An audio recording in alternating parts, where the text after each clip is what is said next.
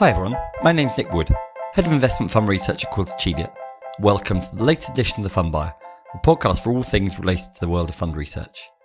Before we start, my usual reminder that you can sign up to be notified about future podcasts on the Quilter Cheviot website, or simply follow hashtag QC Fund Buyer on LinkedIn.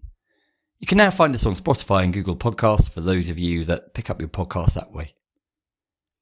As I said in my first podcast of this year, the only thing one can forecast with absolute certainty is that it will be some left field event that none of us will have predicted. And of course, Silicon Valley Bank, or SVB, has provided us with just that event. I'm not going to provide you with another deep dive on SVB or financials today. I'm sure most of you are fairly inundated.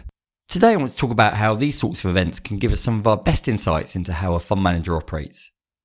For every underperforming investment, there can be plenty of excuses from the manager, from the market not yet appreciating the value of the stock, to them finding a better alternative and upgrading the portfolio, selling the laggard as a consequence. But when a stock goes to zero, there can be only one conclusion: the manager made a mistake. For fund selectors, the conversation with the manager in these circumstances can be very illuminating. First, do they accept that this was a poor decision? Every situation is different, but anything other than full honesty really doesn't go down well.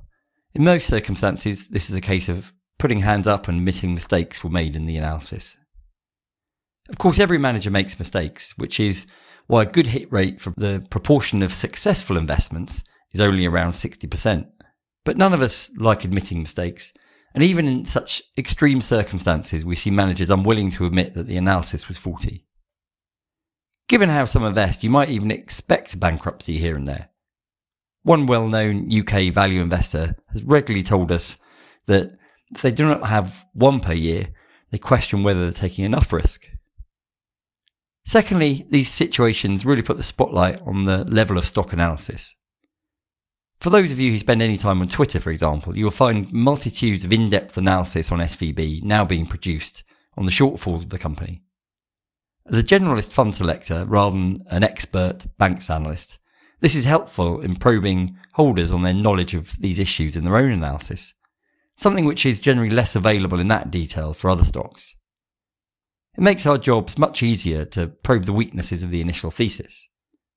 It's unlikely that we would consider changing our conviction in a manager off the back of one extreme stock event, but it gives a unique chance to really assess the analysis the manager undertakes, and that in turn informs the overall picture of the manager.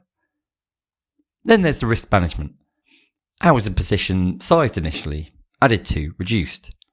What is the oversight and were there challenges on ideas? Again, all of these factors are a lot clearer when you have a clear result. SVB feels like a fairly shocking event, a bank the size of many large European banks going bankrupt. However, I think it's made even more headlines because we're just not used to stocks going to zero very often, and certainly not large stocks.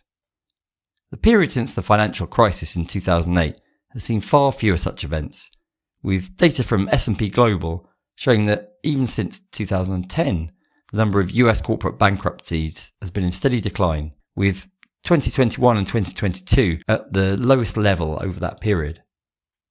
As we finally exit the period of easy money, I suspect that we'll see more such events, which of course are part of the natural cycle, but equally, which we've got used to seeing far less, bar fraudulent circumstances. There can be no positives from a large company collapsing, but it does produce some very interesting insights. Such events allow us to get a much closer look into a manager, whether that be their temperament, analysis, risk framework, or other aspects of their process. For those of us lucky enough to see fund managers face-to-face routinely, this is an opportunity not to be wasted to understand that manager a lot better. I suspect we'll be given more opportunities in the next few years.